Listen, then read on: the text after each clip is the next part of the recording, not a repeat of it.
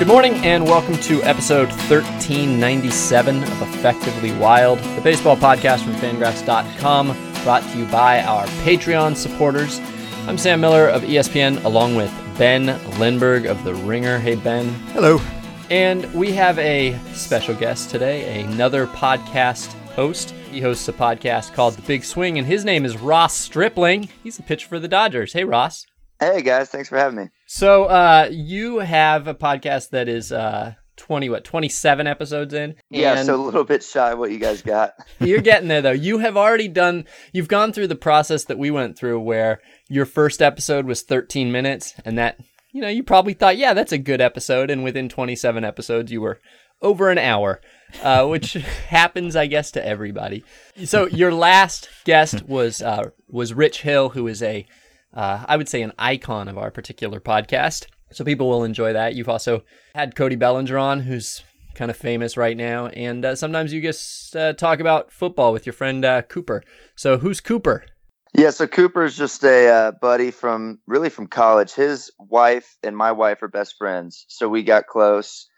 And he just always kind of wanted to start a podcast. And I said, yeah, man, I'm in. And, the first thing we ever said was, hey, we don't want it to be a Dodger podcast. And I was like, agreed. I don't want it to be a Dodger podcast either. But turns out that's my network, obviously. So, it's definitely become very baseball centric. I think as football season comes around, we'll start talking fantasy football and stuff like that. But it'll always be a lot of baseball, a lot of Dodgers. But we try and change it up as much as we can. I love the way that I feel like baseball players are, in a nice way, but sort of impatient with how fans are sometimes with their fantasy baseball teams and their, you got to do better than that kind of mentality. And it's like, well, we're trying really hard. Like it's a hard job. And then I always see baseball players themselves with their fantasy football teams, and in a lot of ways are exactly the same way to football players or to basketball players. Do you ever notice the irony there?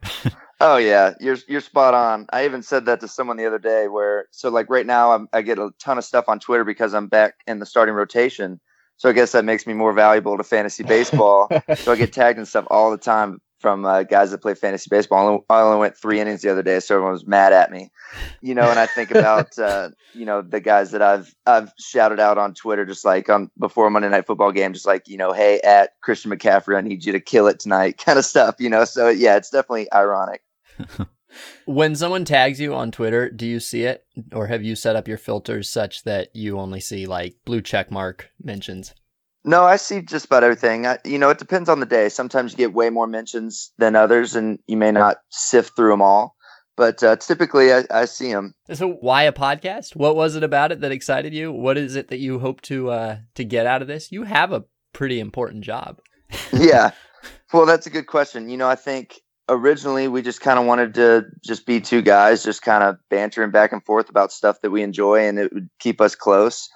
And then we really enjoyed doing it. And it's kind of one of those things that, like, if you do it, you might as well go all in and try and get people to really listen to you. So I had never listened to a bunch of podcasts, but I started listening to Pardon My Take and Seth Rogen and you guys and some others, and really enjoyed them, and was just like, I think that I could do it. And I have a cool network of, obviously baseball buddies, and I live in LA and might have access to some other people, and I might be able to really, put out some content that people want to hear. And it's been a lot of fun. We don't really have a whole lot of direction, or we don't know where we're going. We're kind of winging it, but it's been a ton of fun, and we're going to kind of keep doing it as long as it's stress-free and not, obviously taken away from what I'm trying to do on the baseball field. Yeah, and the professional athlete podcast is sort of a recent trend. That's, I guess it started in basketball, where there is a literal podcast named Winging It, but there are also some baseball ones now, and it's kind of, less formal. It's players, friends just talking to each other about their jobs and about their lives, the things that might not necessarily come up on a regular interview, and you don't get the cliches and the kind of polished, I'm talking to a media person sort of conversation. And it's kind of like, behind the scenes. And as you said, you have lots of guests who are right there and can come on. So it makes sense. Yeah, I think, you're spot on. I think we wanted to maybe show another side of the guys in the locker room that maybe the media, can't quite get. But so far, I'm trying to figure out how to interview my friends, which is kind of a goofy thing, but the other day, like you said, we had Rich Hill and he's great. I basically just let him tell his story because it's so incredible. And I just kind of sit back and let it happen. So we're, kind of back and forth with figuring out how to like interview guys and make it sound, like we're just two buddies sitting back, having a beer, chatting about baseball. Yeah, I love it. I feel like most of the time when a ball player or a public figure is interviewed, you're trying to kind of get information out of the interview, but it's all a little bit, I don't know, everybody's trying to keep themselves safe. And when you guys are talking, when you're talking with, a teammate, it is not really about, well, are we going to produce information? It's really more about like, this is just what it's like when we're gabbing. And it's really interesting to me to hear how loose it gets, how kind of open you guys are. And there was a moment, I don't know, it was a very small moment. I don't know. I doubt you noticed this was a moment, but when you introduced Rich Hill to the episode, and Rich says something like, congratulations on the success of the podcast so far. Ross, I know if it's you, I know it's going to be a hit. And you went, thanks. And you had such a tone of actually genuine gratitude at the compliment. And it wasn't like oh yeah, thanks. Like it was like your voice kind of changed. It went up an octave and you're like, thanks. That's what it was thanks. Like that. I loved it. Yeah, that was genuine for sure. That was a compliment that hit home and I appreciated it. So I'm glad you picked up on that. Is anybody making fun of you in the clubhouse for having this podcast? Because podcast is kind of a nerdy word, and probably, I mean, it's not a new technology or anything like that, but it is definitely like it is like saying I'm a blogger, right? Right. Yeah, kind of a trigger word or whatnot. I would say a little bit. I don't think they're really making fun of me. Some people might just be like, oh, is this going to go on your podcast or whatever, like just kind of like chirping at me. But really, man, I have even like Dave Roberts came up to me the other day and he's like, Strip, when am I going on your podcast? And I was like, what? I didn't even think that was remotely on your radar. So if anything, I have guys that are kind of like anxious to get on there and kind of have some fun with it, but and see what it's all about. So that's cool when I have guys actually like actively seeking me out that want to come on. That makes my life easier. And do you get team media people? Are they involved at all? Did you have to get this greenlit? Are they anxious about players sort of speaking in an unsupervised public way? Or do they think this is good? People will get to know our players and they'll like them and appreciate them in a different way. So I think it's mostly the latter. I think that they, hopefully know that I'm a college educated man and I'm not an idiot and I'm not going to get, the guy on there and we're not going to start talking about, God knows what. And, I think they know that I'm going to keep it within the normal radar of things to talk about. So I think so far, no one's really given me a hard time. I think maybe as it grows, we might have to monitor a little bit more, but right now, I don't know if you want to call it like a grassroots or what you'd call it, but it's definitely not a giant podcast by any means. And we're keeping it, definitely within the morals that we're supposed to do, if that makes sense. Is it edited if you accidentally say, or not accidentally, but if you just kind of get over your skis a little and start talking about something that you wish you hadn't said, do you edit it? Oh yeah, big time edited. We've talked about maybe trying to do like a live stream kind of thing, and I don't think we're there yet because if you think about Bueller, you guys might know when you give Bueller a microphone, there's an F-bomb coming out. It's just a fact. But he just gets fired up. So yeah, we've had to edit a few things out. For the most part, it stays pretty clean. But there's been a couple that we've definitely had to been like, all right, we're gonna get that out of there. All right. Well, I don't know. Should we talk about the thing we came to talk about? Should we go on with the framing device of this podcast? Yeah.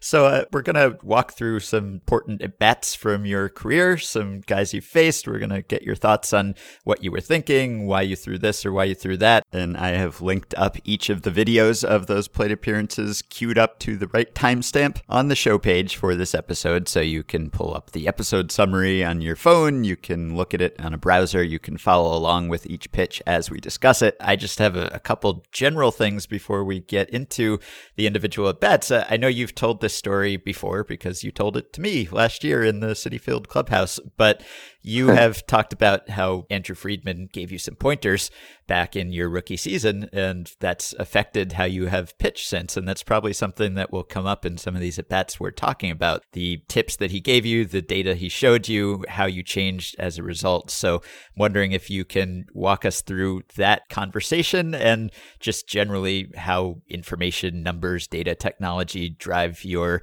pitch selection and sequences from start to start. Of course, yeah. I mean, that's a giant question, and we can dive into more individual parts of it. But the biggest thing was Friedman had Jake Odorizzi when he was in Tampa Bay. And I'll get to that, why that's important. But when I got to the big leagues, I threw fastballs down in the zone because I throw from this high arm angle, and my fastball had tilt, good angle on it. And they said that everyone had always told me throw down in the zone, down in the zone. So I get to the big leagues and I have a good debut, but then really after that, most of my starts are tough. I really battle through and end up with probably an ERA close to a 5 heading into the summer. And Andrew comes up to me and basically says like, hey, we're going to move you down. We're going to option you down. We got some stuff we want you to work on. I'm like, all right, what is it? And they like, we want you to start throwing up in the strike zone with your fastball. I'm just like, I don't know, man. Like I've always thrown down. I think that's what gives me success is angle on my fastball. And then he showed me this thing where what the average and slug against fastballs down in the zone and what they are up in the zone. And they were staggering, totally different. And he sat me down and he basically put me in front of a computer and he made me watch every single Jake Odorizzi start from like his whole big league career and how he just lives up in the zone with his heater and gets swing and miss after swing and miss. And I basically bought in. I spent a month in Arizona learning how to throw fastballs up in the zone and tunneling my curveball out of the same kind of slot so that they both start up in the zone. And then obviously my curveball falls down to either, low in the zone or below the zone. And basically from then on, man, I was bought in. I was throwing fastballs up and playing everything else off of that. And I think that was just basically a huge turning point in my career. And now when I scout, I basically look at what zone is, and there's still guys that can hit the up zone, but for the most part, every big league hitter can really hit down.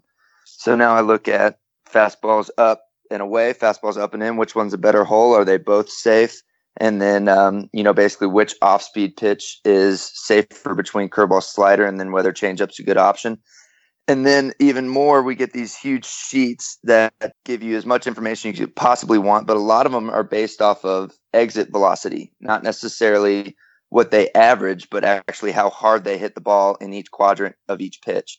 So then you're really looking at slug and, how do you eliminate extra base hits, which is really how you get hurt in today's game. There's not a lot of times where they're stringing base hits together. It's basically like a walk and a 2-run homer, and that's how you get hurt. Yeah, well, that was the other question I was going to ask you. You came up in 2016, so you've pitched your whole major league career in the highest home run era ever. And so this year, you've actually done a good job so far of limiting homers, even though the home run rate has skyrocketed again. But I wonder if you care, if you mind that we have this ball that seems to be traveling farther than ever before, that tons of guys are hitting homers, or whether you think, well, this is the ball everyone's using. It's kind of the consistent condition across the league. I'm judged relative to other pitchers. They're dealing with the same thing. I just have to be better than the pitcher on the other side. He's also dealing with this juiced ball. I mean, do you care? Do you mind? Does it matter? Would you prefer not to give up home runs just in general, even if other guys are all giving up home runs too?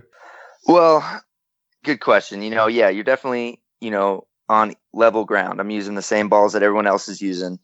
So, and I understand that home runs are sexy and, the 10-year-old kid watching at home wants to see home runs, wants to see Aaron Judge hit it 450 feet. That's cool. I understand that. I think that it's gotten a little out of hand, no doubt. I think if we could just go back to even like last year's baseballs, that would be great for me and my career. But I mean, that's pitching. The object is to basically put it on the ground and keep it in the ballpark and miss as many barrels as you can. So, it's definitely made myself and other pitchers, probably have to kind of change up what they're doing a little bit, especially as now more and more of us are starting to throw up in the zone, which is, technically you get way more swing and miss, but you're going to give up a lot more slug up there because the margin for error is so much smaller. So, I mean, man, that's pitching. That's our job, and that's what we do. And, it stinks that some of these balls are getting hit 89, 90 miles an hour and are going out of the yard, especially now as it gets hotter and the ball's going to start flying even more. So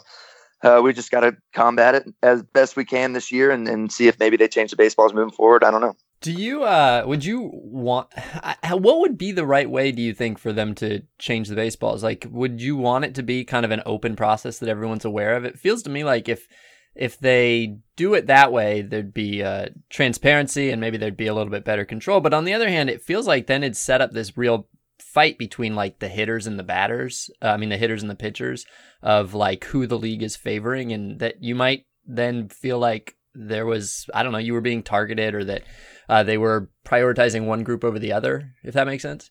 Yeah, I mean, that's above my pay grade probably. They might be able to get all the, I'm thinking about the idea that there's a possible strike coming in 2021 and how like our whole players union and all that, like we're really able to like really come together and get fired up for a cause that we believe in. This obviously would be different because one side would believe one way and one would believe the other. So it might get, it might get a little hostile, but I think transparency would be good because right now we're just kind of guessing the balls are juiced. We don't know. We're just guessing they're getting laced tighter, or they made them a little harder, or whatever they did. We don't necessarily know. So yeah, if MLB sat us down and at least told us what they're doing, at least we would know. And I think that would make things better. But I imagine that no doubt there'd at least be some pitchers and some hitters getting fired up if we're, really talking about changing the baseball in one direction or the other. All right. So we've given you a few plate appearances that we thought were interesting plate appearances from your career. And we'll just go through them, I think maybe in non-chronological order. And I don't really care which ones we talk about first, but I guess I'll get the maybe the one that's least pleasant out of the way first. On July 7th of 2018, you started against the Angels. Mike Trout is an Angel, and he, at that point, had faced you 3 times. He had singled, homered, and walked, and then he singled in the first, and then he singled in the third, and then you faced him in the 6th inning. So at this point, he's 4 for 4 with a homer and a walk against you. And you started him off with a knuckle curve for a called strike. And I'm just curious, at that point, here's a totally random question. When the batter comes to the plate, do you make eye contact with him? Typically not. If I know him, I've actually met him in one way or another, maybe you might like look at him for a second, see if he looks at you and do like a slight like head nod. But I would say 95% of the time, no. And do you know Mike Trout? Have you ever met Mike Trout? I have never met Mike Trout. All right. So when he comes out to the box, does he kind of looks in your general direction, but he's just kind of, it's sort of like you're just the background, and he's not looking to acknowledge you, and you're not looking to acknowledge him. You're focused on your catcher. Right. I've noticed that from him. The first at bat, I do feel like he usually looks at me and maybe gives like a little nod. I think he might just do that to everyone. Yeah. When the first at bat of the game, he goes and he says hi to the umpire. He taps the catcher with his bat, and then he looks at you too. Like he's just kind of introducing himself to the whole environment. Yeah, I think so. He's just like, "Hello, I'm the best player that walks the earth. Nice to meet you. Good to see you. I'm gonna go 4 for 4 off you today." And at that point, when he comes in 4 for 4, and just generally, he's Mike Trout, is there a psychological element to it where you're thinking maybe even that you have to get away from your regular game plan just because whatever you've done against him doesn't work, or there's some sort of just intimidation component that comes into it? Yeah, definitely. You're a big league pitcher, you feel confident, but there's always guys that I don't want to intimidate's not quite the right word, but you just feel at a disadvantage right off the bat, right, because of who he is and what he's done against you in the past. So, and you just automatically feel like your margin for error is so small because he just hammers everything, so right off the bat, you're like, man, okay, I've basically thrown him the kitchen sink already. What can I change this at bat to maybe at least get off the barrel? He only singled those first 2 at bats, so technically kept the ball in the yard and he didn't do any damage. But at the end of the day, Mike Trout on first, he can steal bags. And then, you got Pujols and Upton behind him. So you don't want a fast guy on base. So obviously you want to keep him off. So yeah, there's a lot swimming through your mind there at the end of the day when you got the best baseball player standing in the box, with a lot of success in the past against you. Yeah, I'm not sure that there's anything in my job that feels as hard as facing like if I had to go up against the very best in the world in like a head-to-head matchup at my job, like that, I don't have any equivalent to that. And so I probably would emotionally shut down. And in fact, a lot of the questions that I'm probably going to ask about a lot of these plate appearances is, how did you not emotionally shut down? It is incredible to me how when a strike needs to be thrown, you're up there on the middle of on the mound in the middle of everything, and you throw a strike. And I don't quite know how you do that, because I couldn't do that. But I also don't quite know how you go up against Mike Trout. And I mean, I imagine that to be a professional athlete takes a great deal of confidence and a great deal of self-confidence and the ability to convince yourself that, that you really are one of the best in the world and that you can get anybody out at any given time. And there's a little bit of self-reinforcement there, and there's a lot of that's true. And then there's probably a little bit of self-deception when you need it. And when you're looking at Mike Trout, there's no self-deception possible. You know that Mike Trout is better than you. Like, I don't know how you'd cope with that. Yeah, well, good. Now you got me all nervous, man. You just don't have a choice at the end of the day. Like, you're up there. What are you going to do? Just like drop the ball and walk off, and be like, I'm done. So, you don't have a choice. So, I mean, that's things like that are what separates, you from the 200 kids in your own organization in the minor leagues trying to come take your job. It's just, that is probably what I would do, or what Sam would do. We would just drop the ball and leave, and you do not, and that's why you're I'm over this. Yeah. To be fair, the first at bat of that game, his first single was a lazy fly ball to right field, and it just so happened that it was, your right fielder was playing deep, and it was a couple feet in too much, and I mean, it was you beat him on that one, but he got the hit. So anyway, this is the sixth time you faced him, and you start him with the curve, the get it over curve. And that pitch, it's a tried and true pitch. You figure he's not going to swing, you're going to steal a strike. You're also throwing in a way your most hittable pitch. Like, that is a pitch you would never throw if you thought that he might be looking for it. So it is like the smart pitch. It's a very successful pitch. Is it a terrifying pitch just because you're throwing a fat curveball in the middle, dead? I mean, that was center. And, he didn't even think about swinging at it. But is it terrifying to put it there? Yeah, so Mike Trout, if anything, is passive 0-0. Like, he's maybe in the last year or two started swinging a little bit more because I think he, realizes people are throwing him cookies like that one. 0-0. So, yeah, it is because he hammers spin. Anything spin in the zone, slider, curveball in the zone, he just absolutely destroys it. So, yeah, there's a lot of risk there. And I wouldn't say I'm terrified when I let it go because I know that there's a really good chance he's going to take it. But, yeah, anytime you're throwing Mike Trout just a cookie spin right down the middle, it's got a chance to go a long way. So definitely happy when you see him take that one. So he does take it. You get ahead 0-1. Then you throw him a four-seamer that's up and away. But when you're throwing him that four-seamer up, are you trying to get it away, or are you just trying to get it up and in the strike zone? No, typically, if you're going to live somewhere in Mike Trout, you're typically going to live up in. So up is the best place to go. He's a low ball hitter. So if you can execute up and away, he doesn't necessarily damage a lot, but I think I tried to go up and in the last few at bats. So I tried to do up and away there just to change it up, and because I was already ahead. So tried to show him something new, and I just missed my spot. I think it was, up and away for a ball. And the idea there was just to kind of, he's 2 for 2. Yeah, he hadn't slugged, but technically 2 for 2. So just try and show him something a little bit different, and just missed my spot. Mm-hmm. Okay. And so then 1-1, you throw him another curve, and this one is too low, I believe, if I remember this right. Are you saving the slider there for 2 strikes? No, I don't think I would really. I mean, I'm not a good example because I've never gotten him out, but I don't like 2-strike sliders to him, especially mine. My slider is not really a swing and miss slider. It's more of a cutter. It's more of just a thing to get a right-handed hitter or left-handed hitter off the barrel, and a little bit slower than my fastball.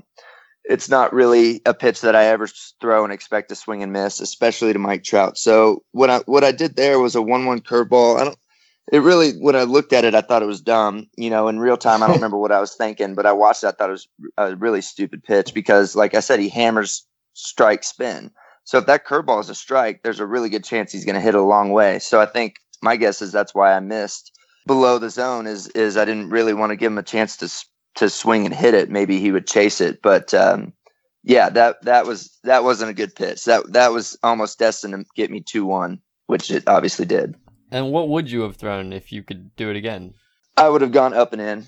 Yeah, a fastball up and in. Yeah, I mean that's just your best chance against him to limit damage. And so then the next pitch, you were trying to throw a fastball up and in, and that ball went a long way. He homered. Yeah, and that was just mislocation, right?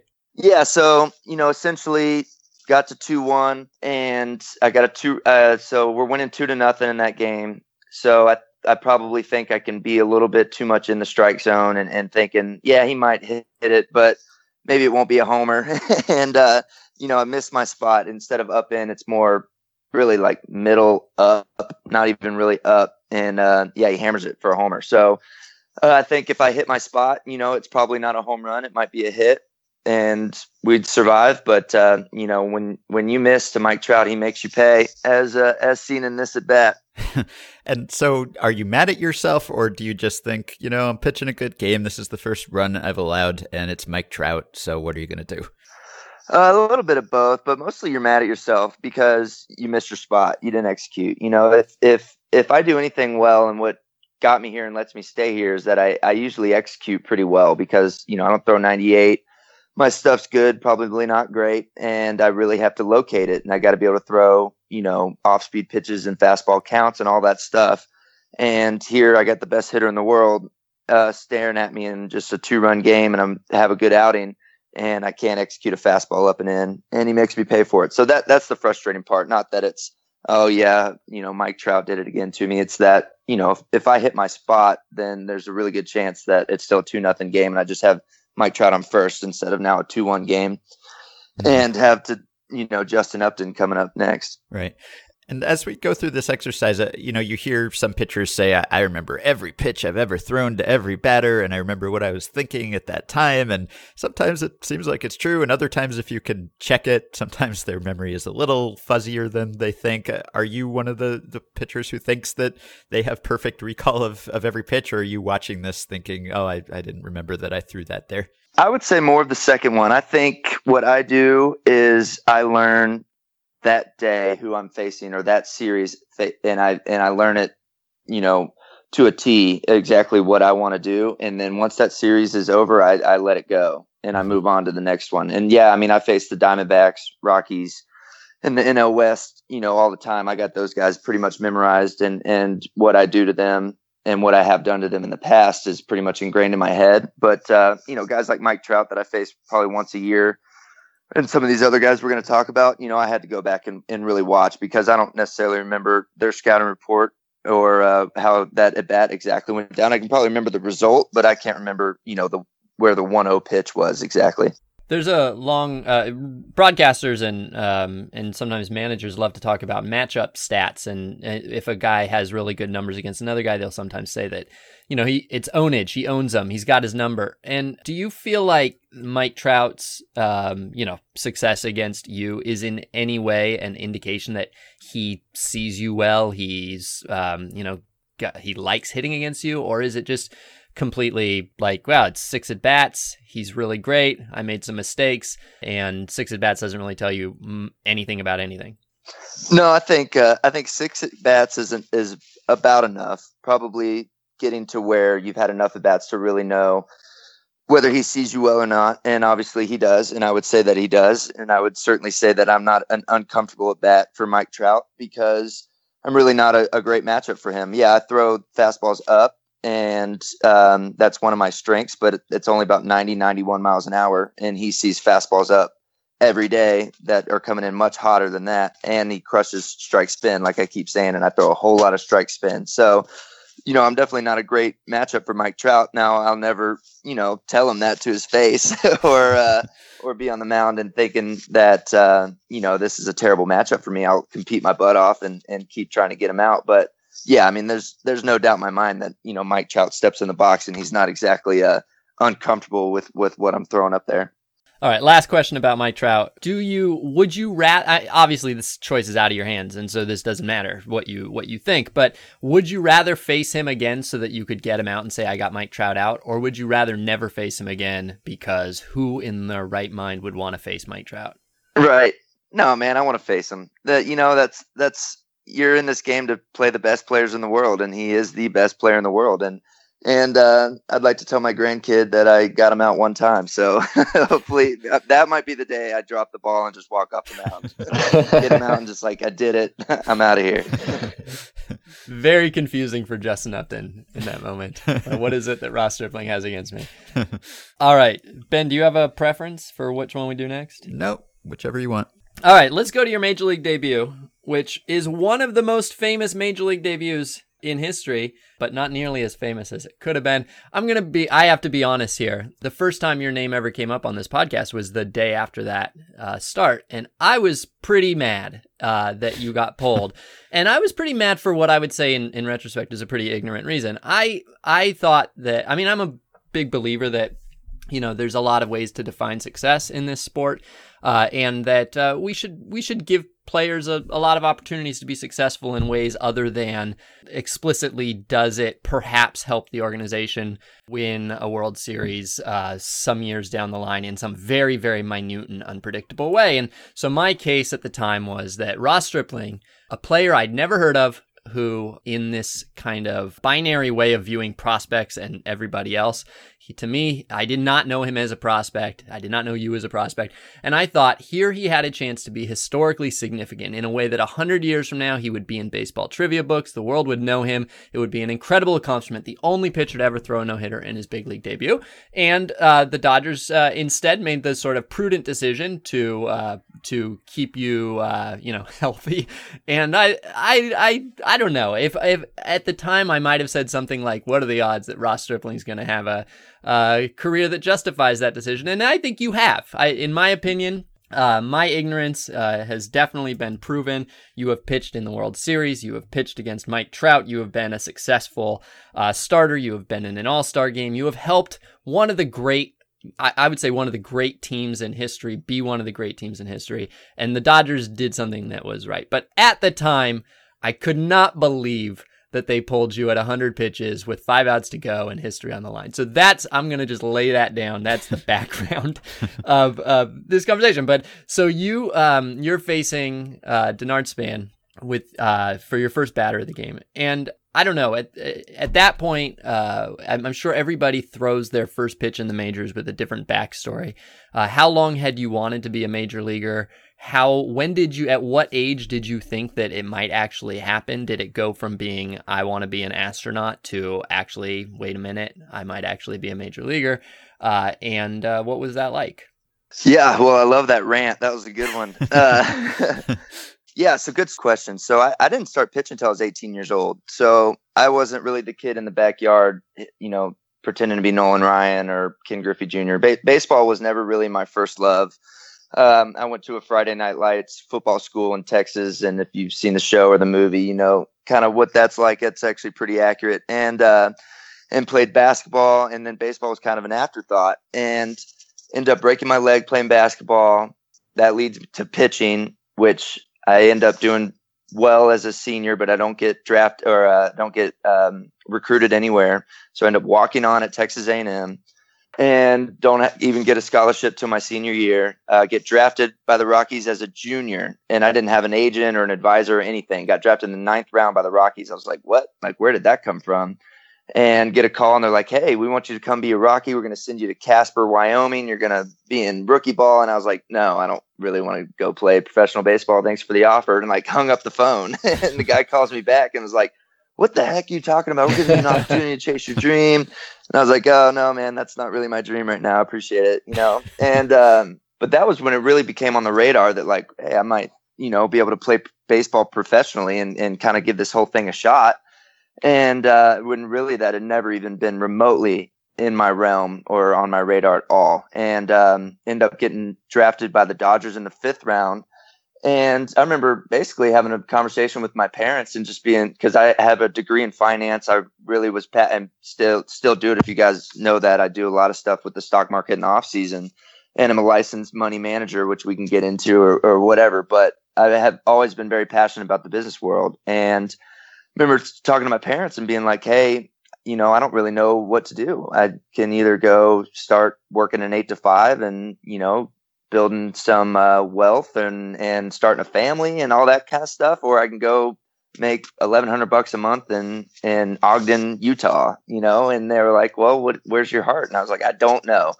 And it literally was like that, man. And I went and I played baseball, and I ended up doing well, and I have Tommy John. Same thing. I was like, I quit. Like, I've had a good run. I'm not going to go spend 14 months in Arizona. And my dad was like, you were just in big league camp. Like, you have to see this through. And I was like, all right, Dad, gosh.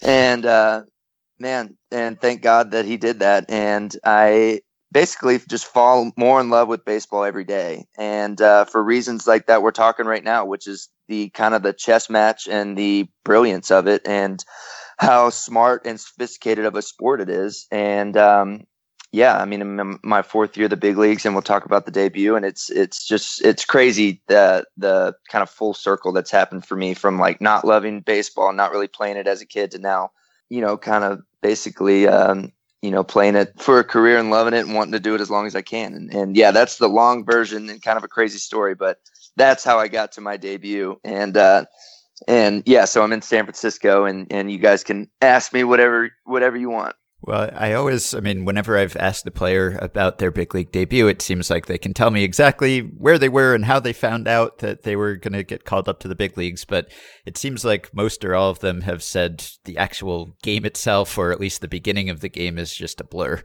And watching this, I mean, you weren't overthrowing. You just kind of throw a fastball right on the corner. It looks like it could be any other start. You look like you're under control. Did you feel under control at that moment? Not at all, man. And then, yeah, I'm exactly like everyone else you've asked. Like, I don't remember warming up. I don't remember the day of getting with my pitching coach, Rick Honeycutt or AJ Ellis, before the game and going over the scouting report. I don't remember that. Numb is a good word. Like, you're just like trying to make time go by as fast as you possibly can, because you're just so anxious and so nervous. It's like, man, let's just get to it so I can at least see what it's like. And yeah, I mean, it is great. I went and watched that first pitch, and you're right. I mean, it looks like I'm just kind of going through the motion, and I just happened to throw a fastball down and away. But man, and you could be in my head and feeling what I'm feeling there. I mean, it is a feeling unlike any other that I've never been able to duplicate or see in any other walk of life that I've had. I mean, it just really is just like a culmination of all the work that you put in is now going into this one pitch that you're going to be a major league pitcher, and all the hard work's paying off, and you're just so anxious and nervous. I mean, it's one of those things that's like hard to put into words. And then you go see yourself, and it looks like you're just going through the motions. Like, how does it look like that when how you felt at that time is just totally different than what it looks like. Right. And then the second pitch, you just lay another fastball in there, more or less over the middle, 90 miles per hour. And he just kind of, lifts a lazy fly ball to Jock Peterson. And now you're a major league pitcher and you've got an ERA and everything. And so did it take longer than that for you to settle down and realize you could get guys out at this level? Oh man, good question. I think not quite that to that extreme. Like, oh, I got Denard Span out to fly out into the biggest, part of any baseball park in the major leagues. I wasn't quite there yet, but it was, it's nice to get, that first guy out, and you're like, okay, and you take a big deep breath, and you're like, all right, let's just get after it. And I mean, really special, man. And I don't think I shook AJ Ellis that entire game. You're just gonna stay with him, put whatever he puts down, you're gonna throw it, and freaking almost 8 innings later, you got a no-hitter going, and it's crazy. So for as far as calming yourself down and finding, getting past that blurriness, would you say the bigger moment is getting the first strike, getting the first out, or getting out of the first inning? Ooh, good question. As a guy that throws strikes, I never really thought I was going to go out there and throw like 12 straight balls and get pulled. So that was never really in my head, even though all sorts of things are swimming through your head on that day. getting the first out's a big one, but really, yeah, getting out of the first inning's got to be the biggest one, is really get 3 outs and then go sit on that bench in the dugout and really like take a deep breath and be like, okay, wow, like I just got through an inning in the big leagues. I faced the top of the order of our biggest rival who have won 3 World Series in the last couple years, and that's when you can really be like, okay, like I can get guys out. I can compete and throw my mix over the plate, keep guys off balance and all that good stuff. So I think getting out of the first inning is the biggest hurdle of all those.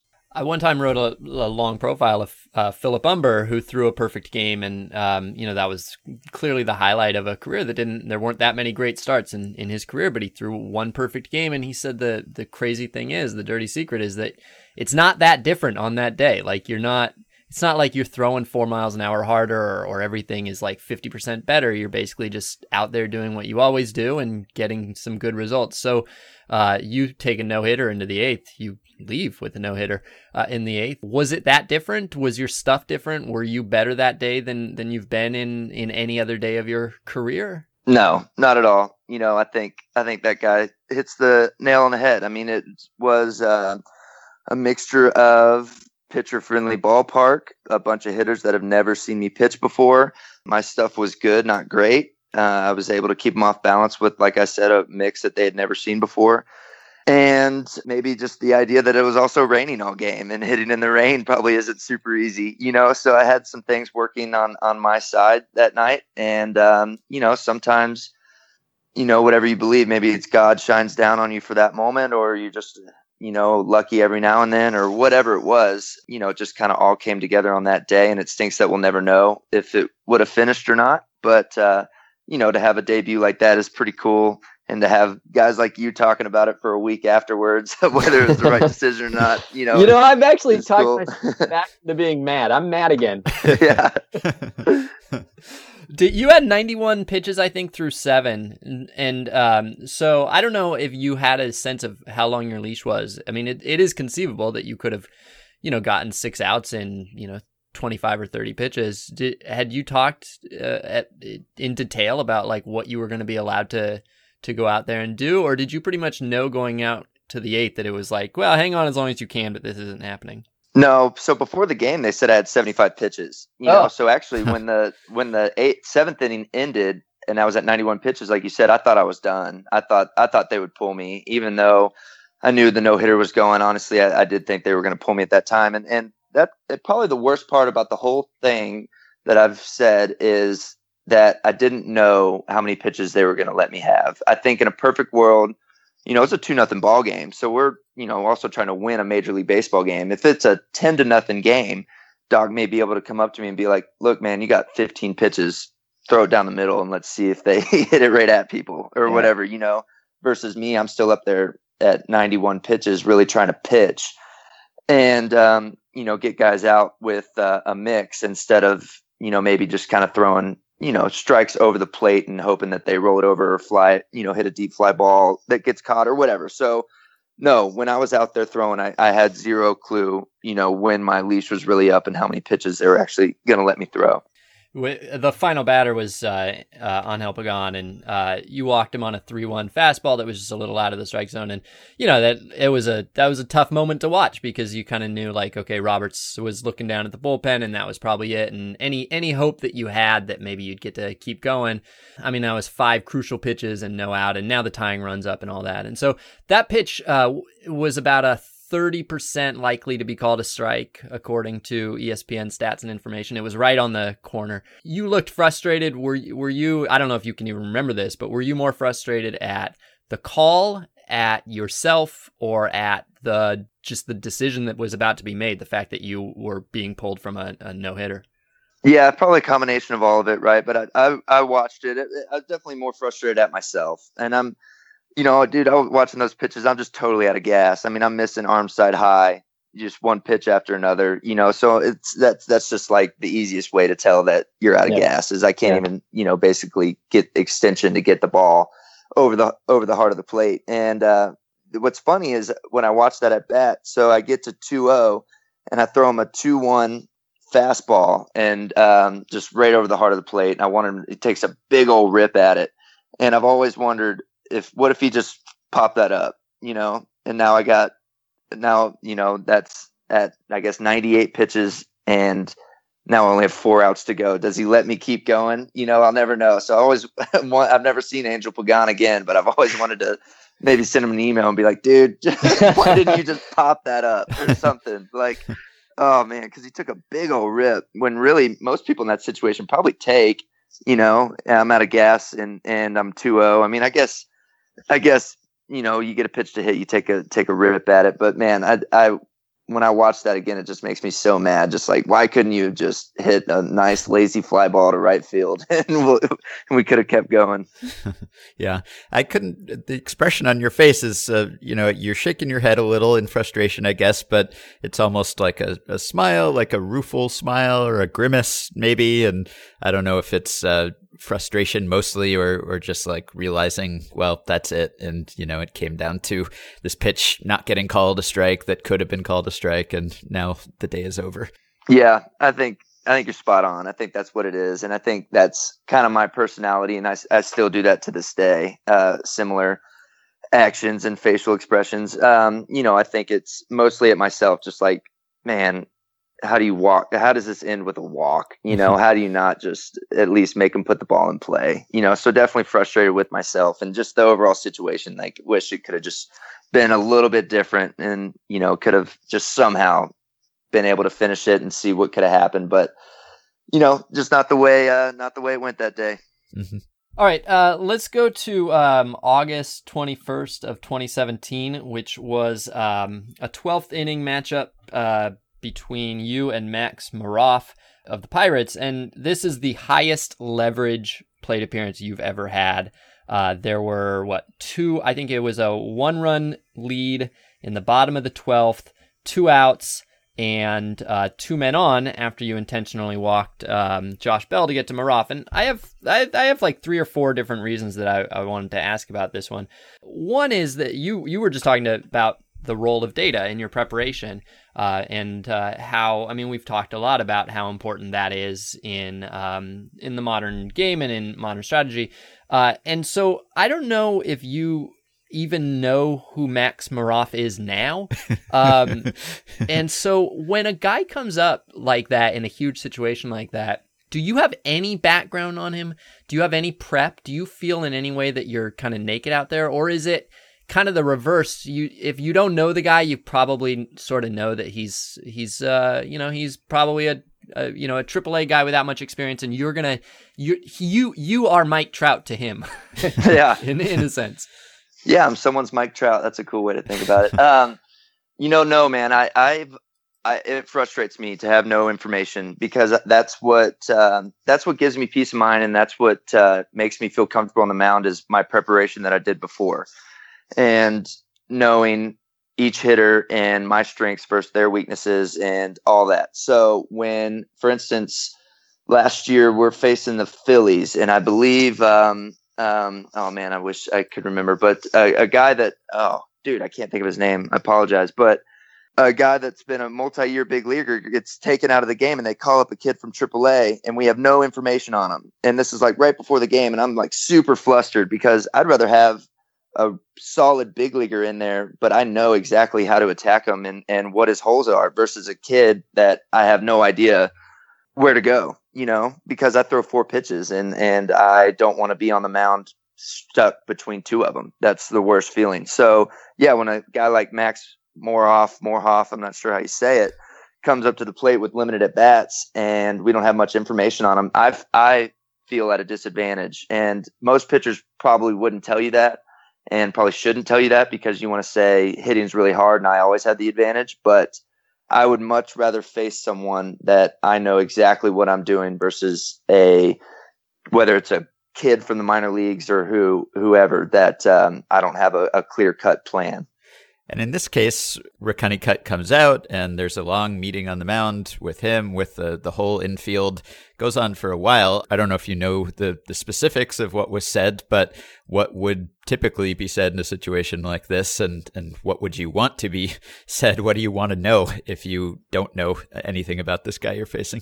Yeah, so good question.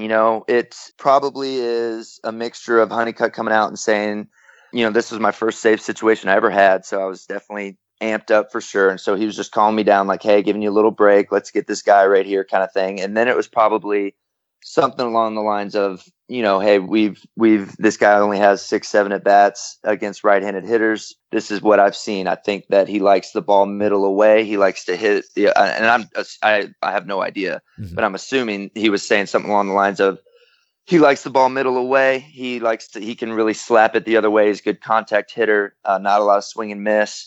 What are you thinking here? First pitch kind of thing. And I probably said what I ended up doing, which is I want to get ahead with the curveball because for one, I think he's going to take it. Two, it's my best pitch. If he swings at it, I have a very good sense that he's probably going to hit it on the ground. And then Honeycutt probably said, all right, great. Let's get after him and head back to the dugout. That's typically how they go. They're usually a mixture of like, hey, calm you down, and hey, what do you want to do first pitch? Mm-hmm. So in the decision tree, whenever you're trying to decide what to throw, other than the situation, which is the count is obviously a big factor in this, and maybe the situation with runners on and so on, but you've got what you feel is your strength generally. You've got what you feel you're most comfortable with in that moment, like what's working for you in that inning. And then you've got what the batter's strength is and what the scouting report tells you about that. What is kind of the hierarchy? Which do you check off first? What's the biggest factor and what's the least big factor of those three to you?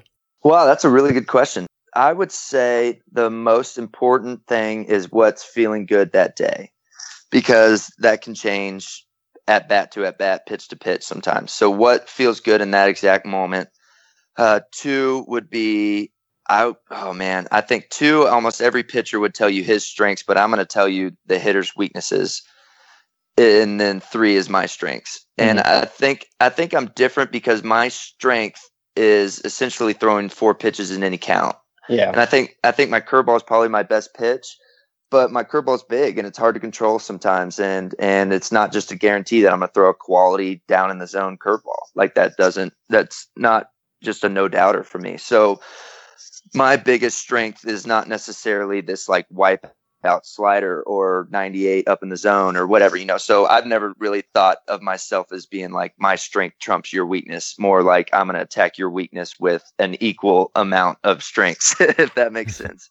Yeah, so like if you had a 70 grade pitch that you leaned on, then it would be a different situation, but your strength is basically being able to adapt to the hitter's weakness. Yes, exactly. All right. So you you get behind 1-0 on Maroff, and then you throw him a fastball in the strike zone, and he swings at it, and he makes contact. And I'm curious to know, when you're throwing a pitch in the strike zone and the batter swings, is every time that happens, does your brain release a little bit of fear chemical? Like every single time that like, oh no, he could hit a home run? Yeah, probably so. I don't think that ever goes away. It may depend a little bit on who you're facing. Like if I'm facing Billy Hamilton, and he takes a good rip, there's, very little fear that it's a home run. But nowadays, really every big leaguer can hit a homer anytime. So yeah, a good rip, you can tell, whether he was on it or whether, if it was hit hard enough, normally right off the bat, you got a pretty good idea of where it's going and what kind of damage and how upset you're going to be afterwards. Like I said, the leverage in this situation was extremely high within the game, but in another way of looking at it, the Dodgers were like 20 games ahead of the second place team. And so in that sense, the leverage was sort of extremely low. And then in a third sense, which is the one I'm interested in, the Dodgers at that point were on pace to win 116 games, which is the all-time record for wins in a season. And to us out here who are kind of tracking stories, like we're tracking the narratives and figuring out what's newsworthy. And so that sort of thing is really like, we notice every day whether a team is on pace to break a record or not. And it sort of seems like a big deal out here. For you guys in August of that year, particularly before the kind of slump that we all remember ended up kind of knocking you off course for a few weeks, but the team off course for a few weeks. But when you're chasing the greatest record of all time, is it something that people are actively aware of, that they value, that makes that game feel really tense because you know that in order to be historically significant, you once again have no margin for error? Yeah, I'm gonna let you down and just kind of say no. You know, I don't remember it ever coming up one time. Even this year, we're on a pretty solid pace, and it hasn't come up one time.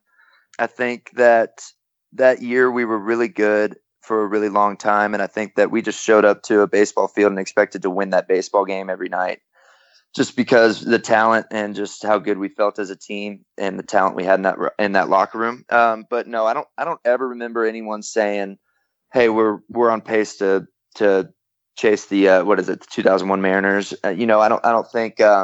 I just don't think it ever came up, man. I don't think it was ever on our radar or something that we were actively cognizant of.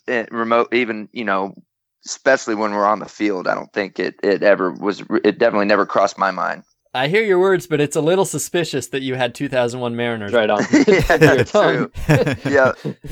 Last thing about that game for me, during the mound conference with Honeycutt and the infielders, Yasiel Puig ran in and was talking to Adrian Gonzalez about positioning, it seemed like. And I don't know whether that affected Puig's ability to be in a position to catch that ball, which had an expected batting average of 120. So that ball is not typically a hit. But do you pay attention to positioning? Do you play any part in positioning? Do you notice if someone is playing in a place where you think they shouldn't be playing and that gets in your head?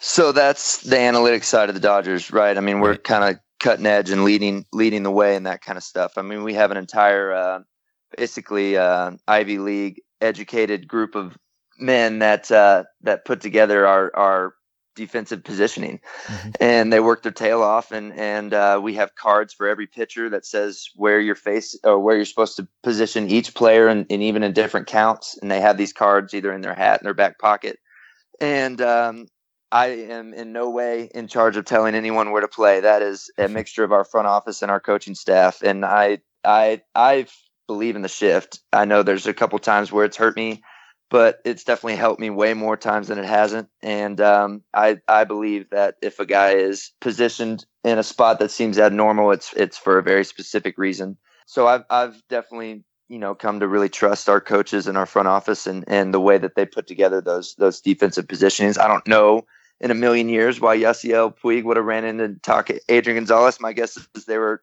wondering where they were going to get a beer and a nice steak after the game more than anything. But you know, because Adrian would have no impact on where Yasiel Puig is playing. That would be from our coaching staff. So I don't know, but yeah, I believe in the shift and wholeheartedly on board with it. All right, last thing on this one. I assume this does not count as, even though I said the thing about the leverage, I assume this is not what you remember as like the biggest, most stressful moment of your career or anything like that. But in general, do you find it any harder to pitch in an extremely high leverage moment at this point in your career, or have you been there so many times? You've been through tough jams, you've been in the World Series, you've been in all these different roles. Is it just kind of noise to you at this point?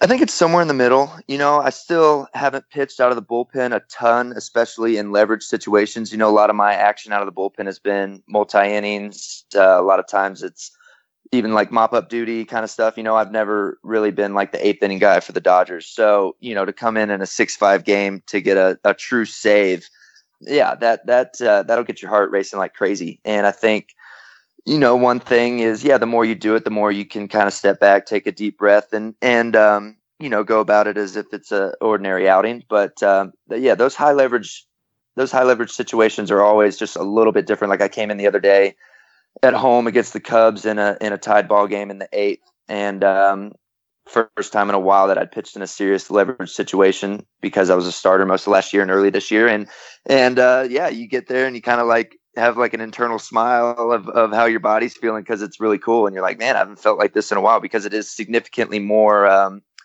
don't want to say nerve-wracking, but it's just like your heart beats higher, you're a little bit more anxious when you're warming up in the bullpen. It's got like a little bit of a different feel to it. You know, so it is different. I wish I could, you know, probably specify more for you, but yeah, I mean, it's definitely, everything's just like a little bit more heightened. All right. Well, we're getting pretty long on time, so I think we'll just do one more fairly quickly, and then we'll call it a day. So in April 2017, you were facing John Jay. It was a 1-0 game. There were 2 outs. You were leading 1-0. And so John Jay comes up and he battles you for 11 pitches, which I'm curious to know. Well, I'm curious to know a few things about that. One is, do you believe the conventional wisdom that the deeper into a count like that, the more it advantages the hitter because he's seen everything? Or do you feel, given what you have, which is a fairly broad repertoire and a lot of pitches that you'll throw in any count, that you have an advantage because you can keep on planting new things in his mind and potentially you only have to fool him once? Right. Well, I love that you brought up this at bat because I think about this at bat every now and then. It still comes up because of how, just kind of crazy it was. But I think a mixture of both of what you just said. So one is the longer the at bat goes, I do believe the hitter has the advantage, no doubt.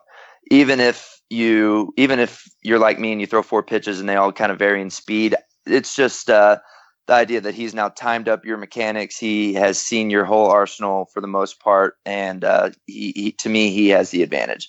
But in this specific at bat, I really didn't show him anything but fastballs and cutters. I threw one curveball in there that he fouled off, but I just basically hammered him with fastballs and cutters on the inner part of the plate. And then by the time we get to the 11th pitch, I feel like I have the advantage because I haven't shown him basically 3 of my other pitches. So kind of a broad answer to your question, but typically I think the hitter has the advantage the longer the at bat goes.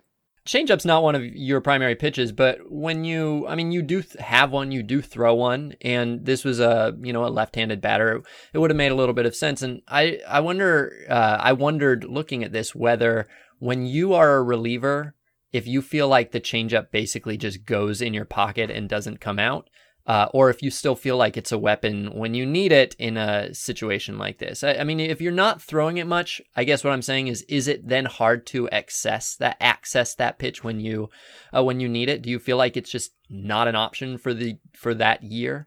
Especially the changeup. The changeup is such a fleeting pitch, man. Like you can have it for an at bat and then lose it for a month. Like it's the worst pitch to just be able to grip and rip and expect it to go where you want. I mean, some people have that feel, and I think that's incredible, but I've never had that with the changeup. It's been very fleeting for me. So basically all of 2017, it was almost a non-factor because I spent pretty much that whole year in the bullpen and threw very little changeup. So yeah, especially in a situation like this, I mean, we got a one-run game at Wrigley Field, a man on second base and scoring position. I'm not going to go to my 4th best option, even if it's that hitter's weakness, which I think John Jay actually probably hits changeup pretty well because he's a contact guy and stays back on pitch as well.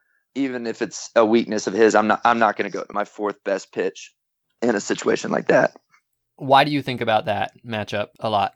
Just because of it was cool. It was at Wrigley Field. It was an 11 pitch at bat. This was one of the first leverage situations that I ever pitched in out of the bullpen, because that was early on in my career and extremely early on in my bullpen career. And dude, just pitching in Wrigley Field never gets old. I think that place is as cool as it gets, and it ended up working in my favor, which makes it fun to look back on. So I'm watching it right now. This is the, there it is, the 11th pitch of the at-bat. You throw him a cutter on the outside corner. Air quotes around on. The outside corner. I'm with you. You got it very brilliant. So in that situation, John Jay's obviously super pissed because he got rung up. Would you have been super pissed if he'd gotten the call? Probably in real time, yeah, because I probably thought it was a strike, and then I would have gone to look at it and seen that it was a ball and been more understanding, because it was probably a ball off the plate. And what's cool about that at bat and how it worked out is just that I did so much to him on the inner part of the plate. Everything is kind of fastballs in, cutters in, and then I really don't throw many backdoor cutters. Even like to this day, I throw very few arm side cutters. And Yaz put it down, and I was like, yeah, I'll do it, because really that probably wasn't going through my head. I was probably just going to keep doing the same thing, just cutters up and in, fastballs up and in, and just hope he put it on the ground, on the second base side of the field. And Yaz puts down backdoor cutter, and I'm like, heck yeah, let's give it a go, because there's no way he was looking out over. And, basically make it competitive enough where the umpire rings him up. And, John Jay never even, I don't think, thought about swinging at that pitch. So I have one more question I want to ask before we let you go, and don't want to destroy your voice and ruin your own podcasting career. But there was one more at bat that we were going to ask you about that we won't go through the whole thing. It's only 2 pitches anyway, but this was the 2017 World Series, Game 5. You were facing Alex Bregman with, you were down 3 runs at that point in the 8th inning with 1 out and a man on first. And I just want to know, you ended up getting a double play to get out of the inning. And so that's a big pitch. That's a big result. I wonder whether, looking at it again as maybe you did, it was a good pitch, because, you throw the first pitch, you start him off with a fastball away and he fouls it off. And then you come back with another one that, if you just look at the location, it's just kind of dead center, basically. And, you end up getting the ground ball and you get the double play, you get out of it. Is that a pitch where you're thinking, I got away with one, or are you just kind of thinking, I set him up for this, or it moved in a certain way that even though it ended up in the middle here, it wasn't that great a pitch to hit? I'm just looking to see if you hit your spot. I guess it was set up sort of high and inside, and it ended up drifting out over the plate, but you got the result you wanted. Yeah, that's one where you definitely feel like you got away with one. Got a little lucky. So I did the fastball away, and he fouled it off a little bit late. So the thought was go up and in. He's a little bit late, so if you go up and in, he's going to be even later for that one, theoretically, right? So yeah, missed my spot, basically missed right down the middle, like you said, and he basically hits a hard one hopper right to third base, and I get a double play. So that's one where I watched it and I was like, yeah, got away with one there. Uh-huh. Okay. Yeah. Which I guess, probably happens more often than people think. I think whenever a bad result happens, people think, oh, pitcher made a mistake. And whenever the good result happens, you think pitcher made his pitch. But often that's not the case. Sometimes the hitter hits a really good pitch. Sometimes they miss a bad pitch. And that just happens sometimes. Right. Yeah, man. That's why hitting's so hard. And that's why sometimes when you give up a hit on a really good pitch, you're like, man, how the heck does that happen? So, right. Hitting a baseball is got to be the hardest thing in sports, in my opinion. All right. Well, this was a real pleasure to talk to you. It's always great to pick a player's brain about this sort of nitty-gritty stuff, especially someone who thinks about the game and approaches the game the way that you do. And that is the kind of perspective that you can get on every episode of Ross Stripling's podcast, The Big Swing. We probably should have just spent this time asking you for stock tips or something. Might have benefited us more in the long term. But do you give any investment advice on The Big Swing, or do you stick to sports? Well, we want to do an investment, a finance episode. We just haven't had the chance yet. I can't give specific advice. That's pretty illegal, right? And could get me in a lot of trouble. But we can certainly talk about certain things without me actually saying go buy stock XYZ. Investment strategies, the way that we've been talking about pitching strategies. So you can find Ross on Twitter, also at Ross Stripling, and you can see him in the starting rotation, where he recently replaced the injured Rich Hill. Unfortunate that you had to be replacing Rich Hill, but good that you get to be in perhaps the best starting rotation in baseball. So check out The Big Swing. Everyone subscribe. You can hear Ross very often on there. And this was great. Thank you so much for being so generous with your time. Yeah, this was a blast, guys. I really enjoyed it. It's cool to go through at bats like these. I would never do it without you guys bringing it up. So I had a lot of fun. All right. Thanks, Ross.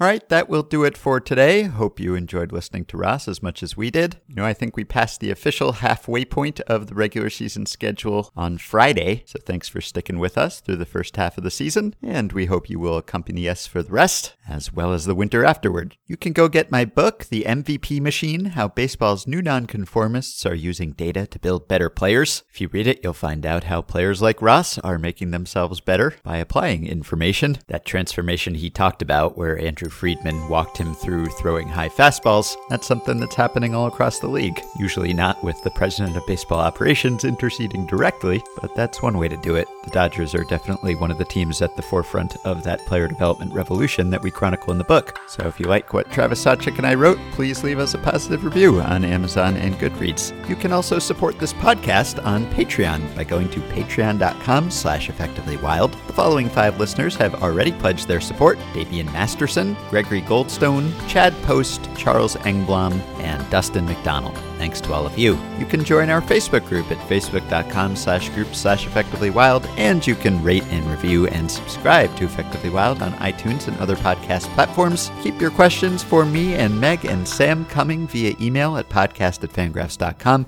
or if you're a Patreon supporter, by messaging us through the Patreon messaging system. Thanks to Dylan Higgins for his editing assistance. I will actually be bringing you a bonus episode that I will be publishing right after I publish this one. Wanted to bring you some coverage of the London series, so I'll be talking to a couple people who were there. Look for that in your feeds now. We've got you covered. It's a holiday week, fewer work days, but more podcasts. Happy Canada Day, happy Bobby Bonilla Day, and we will be back to talk to you very soon.